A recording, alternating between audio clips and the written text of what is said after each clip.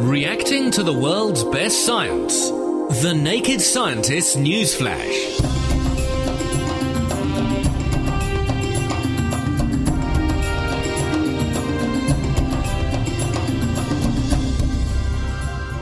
This is The Naked Scientist with Ben Valsler and with Dave Ansell. And first we'll have a look at what's been going on in the world of science. Dave. Now, scientists have come up with a new form of supercapacitor. There are two main traditional ways of storing electrical energy. You can either use a rechargeable battery to store the energy chemically, which will store a lot of energy, up to about 350 watt-hours per kilogram. It will do so quite slowly and for a limited number of recharge cycles, so it might take a couple of hours to charge up your rechargeable batteries. The other option is to use a capacitor. This, in a simple case, is basically two sheets of metal with a layer of insulator in between. If you apply a voltage, some charge will flow onto the sheets and will be attracted to the opposite charge on the other sheet, so making it a bit more stable. Capacitors have the advantage that because they're not using chemical reactions, they can charge and discharge thousands of times faster than batteries, and they waste much less energy as heat. The problem is that conventional capacitors store less than a thousandth of the energy of batteries. To increase this, you need to reduce the distance between the charges, stabilising them and allowing the capacitor to store more charge and therefore energy at the same voltage. Recently, by using activated carbon filled with an ionic liquid as an electrolyte, ultracapacitors got this to about as good as lead-acid batteries. To improve this, you need to increase the surface area of the electrodes. Now, Chengguan Lu and colleagues have used graphene, which is essentially a single layer of graphite, a single atom thick, as the electrode. This is about as thin as an electrode can possibly get. It's only one atom thick. And they've altered the graphite so that it's curved and so they won't lie flat and stack. This means the ionic liquid electrolyte can get in between the layers and produces a very efficient capacitor. They can store between 80 and 136 watt-hours per kilogram, which is about as good as a nickel metal hydride battery, which were the standard batteries about 10 or 15 years ago. This might not sound very impressive until you realise that it would charge in seconds or at the most a couple of minutes, as opposed to the hours for a lithium-ion battery. This would both allow a car to charge up as fast as you normally fill up with petrol and make it ideal for storing the large amounts of energy very quickly, such as when you brake hard in a hybrid vehicle, so you can regenerate that energy and use it later. So that not only gets around one of the problems with electric cars, which is that they take hours and hours to charge, but it also makes better use of a technology that we've already got in place, this regenerative braking, where we steal back some of the energy that we would otherwise just be wasting when we hit the brakes. That's right. If you brake really, really hard, the amount of energy which is coming back in through the regenerative brakes can be just too much for a battery to store, and so it gets wasted. Thank you, Dave. And now a new database, very friendlily named FRED, could help to establish how bees see flowers and help researchers understand more about one of the world's most important pollinators. Bee vision is very, very different from human vision. In fact, they perceive colours that we are simply incapable of seeing. Most insects have light-sensitive cells or photoreceptors that are sensitive to ultraviolet, blue and green light, and many have 4 or more receptor types, allowing them to perceive a wide range of wavelengths, from the long to the very short. In comparison, human eyes are simply not up to the job of assessing flower appearance objectively. Now, for the first time, a database has been developed that collects an extensive range of data on the full reflectance spectrum of flowers and has been made freely available online. Publishing in the open access journal PLOS ONE, Sarah Arnold from Queen Mary University of London and colleagues announced the creation of FRED, the Floral Reflectance Database, which contains the reflectance spectrum, or how much light is reflected at different wavelengths, for flowers from all over the world. To really understand the environment as perceived by an insect, you also need to know which wavelengths that particular species can detect. And this is also included in FRED, allowing researchers to create what's called a colour space for an insect, observing flowers specifically from that species' perspective. Now, FRED is set to grow as its users provide more reflectance data from different species in different habitats, and although so far their priority has been bees, people will improve the catalogue of insects that are available. And as FRED contains data on flowers of different ages but from the same species, it can also be used by botanists to research global trends in flower colour, to research plant growth and plant development. It can be used by ecologists studying habitat diversity and interactions, as well as researchers who are trying to understand the vital role that pollinators play in our environment. So if we know what a bee sees, does that mean that we might be able to learn what a bee likes and therefore know how to attract them to, say, your nice fruit tree with lots of flowers on it? There's already been quite a lot of work that actually tells us what it is that bees look for in a flower, and we know about these nectar guides, which are lines and colours that we can't see that indicate where nectar might be found.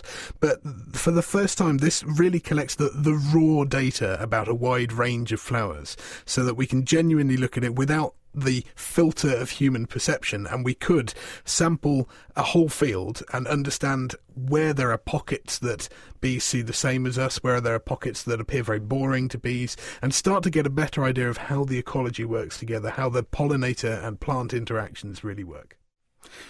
Now, Alzheimer's disease is a common cause of cognitive decline amongst elderly people. An estimated 1 person in every 5 over the age of 80 is affected and develops a range of symptoms, including memory loss. The cause of the disease is a build-up in the brain of a protein called beta amyloid, which damages nerve cells. But why does this happen? Chris Smith spoke to Randy Bateman, a neurologist at Washington University in St. Louis. So there was a basic question which we began to consider about 4 or 5 years ago, and the question was, what causes Alzheimer's disease? And that question has been asked for a long while, but this was more directed at the current thinking about what causes Alzheimer's disease in relationship to what's known scientifically. And there's an amyloid hypothesis which specifies that buildup of a protein called amyloid beta, which is normally made by our brains, that this increase in this protein in the brain leads to damage that causes the symptoms of Alzheimer's disease. Now, the basic question that we were asking was, in Alzheimer's disease, does the amyloid beta build up there because it's being produced too much or made too much in the brain, or is it there because once made, the brain has a problem clearing it away? And so this comes as some of the basic information about amyloid beta is that the brain normally makes this. The neurons or the thinking cells of the brain normally produce this amyloid beta protein in the brain, and it's normally cleared away, and it doesn't build up into very high amounts. But what we also know is that in patients that have Alzheimer's disease, their brains are filled and littered with this substance to 100 to 1,000-fold normal levels. So it builds up at very high levels, and this is thought to be toxic to the brain and cause damage, ultimately culminating in dementia of the Alzheimer's type. So you've got two problems there. One of them is it that there's too much being produced, or is it that it's not being dispensed with, dealt with by the brain as it is in a healthy person's brain? So how can you try and disentangle those two? That was the challenge, and that's where the technique was actually developed to answer this question. And essentially, the way to do this is actually to label the proteins as they're being made so you can track them. And in that, once a protein is labeled, then you can track how fast it's being produced and how quickly it's being cleared away. The first publication of the method itself was in 2006, where we reported what normally happens in young healthy people with amyloid beta in the brains in terms of its production and its clearance rate.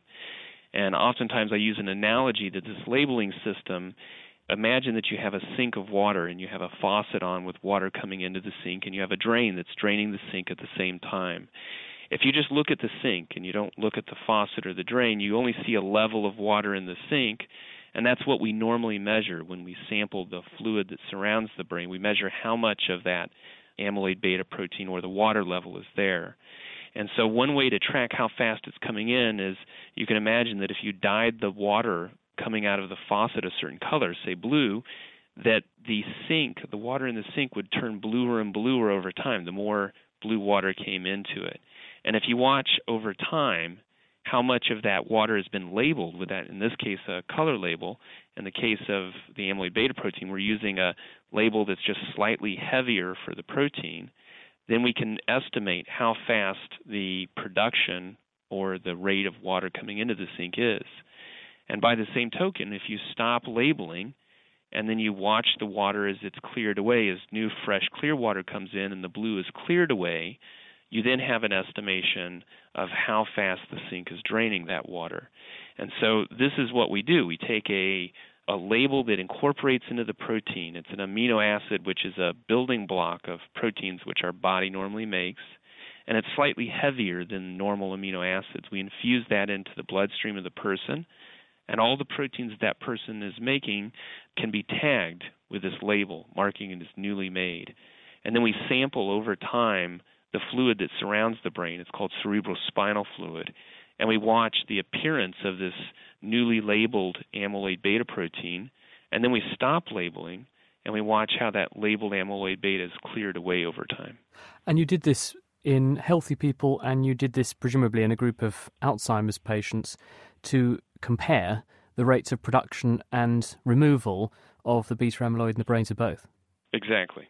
And so in this study, what we did is we compared 12 people who have Alzheimer's disease compared to 12 people who don't have Alzheimer's disease but are about the same age, and we compared the two to find that there was a significant decrease in the clearance of amyloid beta, but on average there was no significant change in the production rate of amyloid beta.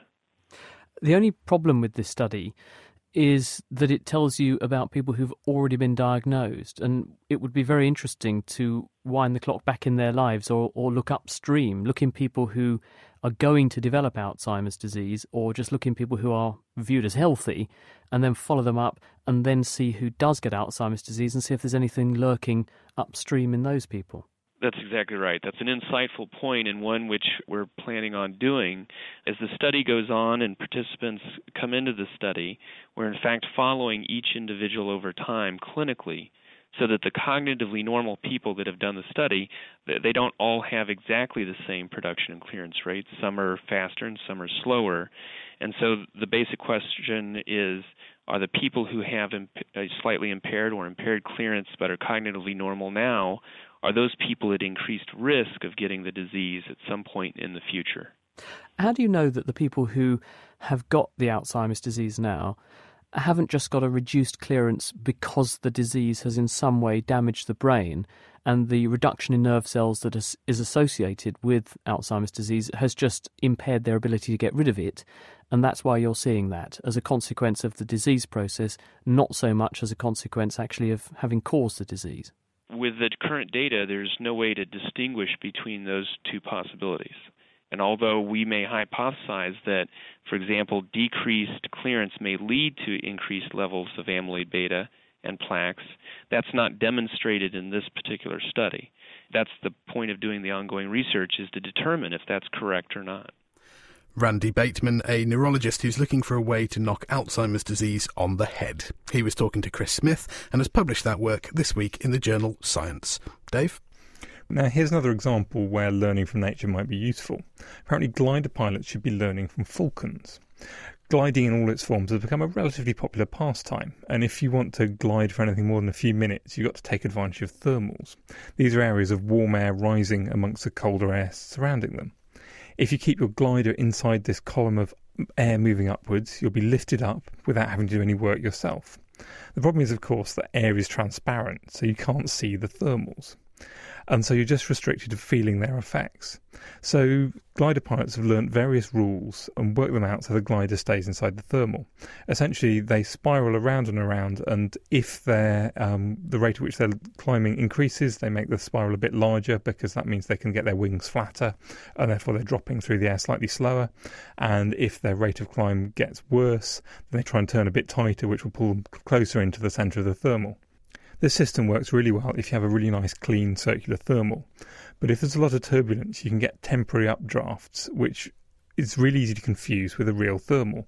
So the glider pilots can get just entirely confused by these little temporary updrafts, and they're left in the middle of an area with no uprising air, and then they might end up on the ground in the middle of nowhere. They've got to call in their mates to pick them up. Which is precisely not what you need when you're gliding, of course. That's right. Now, Zsuzsa Akos and colleagues at Eötvös University in Budapest have been studying the flight of peregrine falcons, essentially by attaching GPS receivers to them. They've noticed that rather always spiralling in one direction, they occasionally swap the direction which they're spiralling in. Now, this sounds really stupid because it will cause them to leave the nice thermal they're in already. But in very turbulent air, this means they can test a larger volume of air for other better thermals. If they find a better one, they'll stay in it. And in computer simulations, it turns out to be a much better strategy than the conventional one. This is, of course, of interest to glider pilots. but also to manufacturers' unmanned air vehicles, which are used to kind of study the ground, so you've got cameras on to see what's going on all the time. And they could save an awful lot of energy by soaring rather than having to run their engines all the time. And nice simple rules like this allow them to soar without using up all the energy calculating where they should be going next. Thank you, Dave. Observations made by the Keck telescope in Hawaii have confirmed a fourth planet orbiting a nearby star, but have thrown current theories of planetary formation into doubt. Publishing in the journal Nature this week, Christian Marois from the Herzberg Institute of Astrophysics in Canada and colleagues in the United States have analysed near-infrared images of the star HR 8799 and found a new exoplanet to add to the 3 already previously discovered. These planets have particular properties that make this sort of imaging possible. They're very massive. The new one is somewhere between 7 and 10 times the mass of Jupiter. They're a long way from the star itself, over 25 times the distance between the Sun and the Earth. That's 25 astronomical units. And they're relatively young, less than 100 million years old. Younger planets are still hot from their creation, which makes them glow brightly in these near-infrared frequencies. Now, finding new planets is always fascinating in itself, but the really interesting thing about this system is that it doesn't fit with current models of planetary formation. There are 2 models that describe the formation of giant planets like this. There's the core accretion model, where small bits of rock collide and gradually clump together until that lump has enough mass, and therefore enough gravity, to hold on to an atmosphere. And there's also the disk instability or gravitational collapse model, where variations in the disk of material around the star, that's called a protoplanetary disk or a proplid, will condense out to form balls of gas that then gradually collect dusty matter at their core. In the case of the HR 8799 system, the innermost planet could well have formed by core accretion, but those further out would actually need far longer to do so. In fact, they'd need more than the age of the star itself, so obviously that can't have happened. So we look to the disk instability model, but in that case the protoplanetary disk would not have been in the right condition to allow the innermost planet to form back when it did. So how did these planets get there? Well, right now we just can't be sure. The authors say that a hybrid process with different planets forming through different mechanisms cannot be ruled out, but seems unlikely with the similar masses and dynamical properties of the 4 planets. The other option is that planets formed elsewhere and then moved into their current locations. But the thing is that until we find more systems like this one, we simply don't have enough information to be able to make this decision. But with exoplanets being discovered at a frankly astounding rate, we may find more of these planetary families soon. Now, again, on the space theme, an American entrepreneur has launched a cheese into space. A cheese. A cheese. A wheel of cheese. An actual edible cheese. An actual edible cheese. Great big one, couple of feet across. Now, SpaceX is a relatively small Californian-based company, and it has just launched a wheel of La Bruyere cheese into space. And more impressively, brought it back down again after 2 orbits. Why? Essentially just because they could. So why not? Exactly. The really impressive thing about SpaceX, which is a relatively small company mostly owned by Elon Musk, who made a fortune out of PayPal and decided to spend the money essentially building space rockets to try and get our civilization into space, is that this company has both built the Falcon 9 rocket themselves and the Dragon space capsule, which brought it back down again. And this is particularly interesting because the capsule is designed to be able to carry 7 people at some point in the future when they've done a few extra safety attributions and when the rocket is known to be a bit more reliable. And for now, SpaceX are concentrating on using the Dragon capsule to take cargo to and from the International Space Station. The cheese was sent up because they needed something to act as a payload, and it's an experimental rocket and no one's going to put anything really valuable on there. And there was no reason not to send a cheese. And I think it's rather refreshing and positive for the space industry that someone is in a position to send some cheese into space just because they want to. And I guess that's because, of course, with every mission we've sent so far, every single gram that we send up there has to be accounted for. It has to do something for us. And so frivolities like cheese has just been something we haven't been able to think about. That's right. And the organisations are very large and bureaucratic, whereas this is essentially a small startup company and Elon Musk is in control. And so if he wants to send some cheese up, he can. And I guess the really important question about this was there any ill effect to the cheese? How did it taste afterwards? I don't think anyone has eaten the cheese yet, but I'm sure it's now an awful lot more valuable than it was before they launched it up there. Thanks, Dave. If you'd like to know anything more about any of our news stories this week, you can find them on our website at thenakedscientists.com/news. The Naked Scientists NewsFlash, reacting to the world's best science. For more information, look us up online at nakedscientists.com.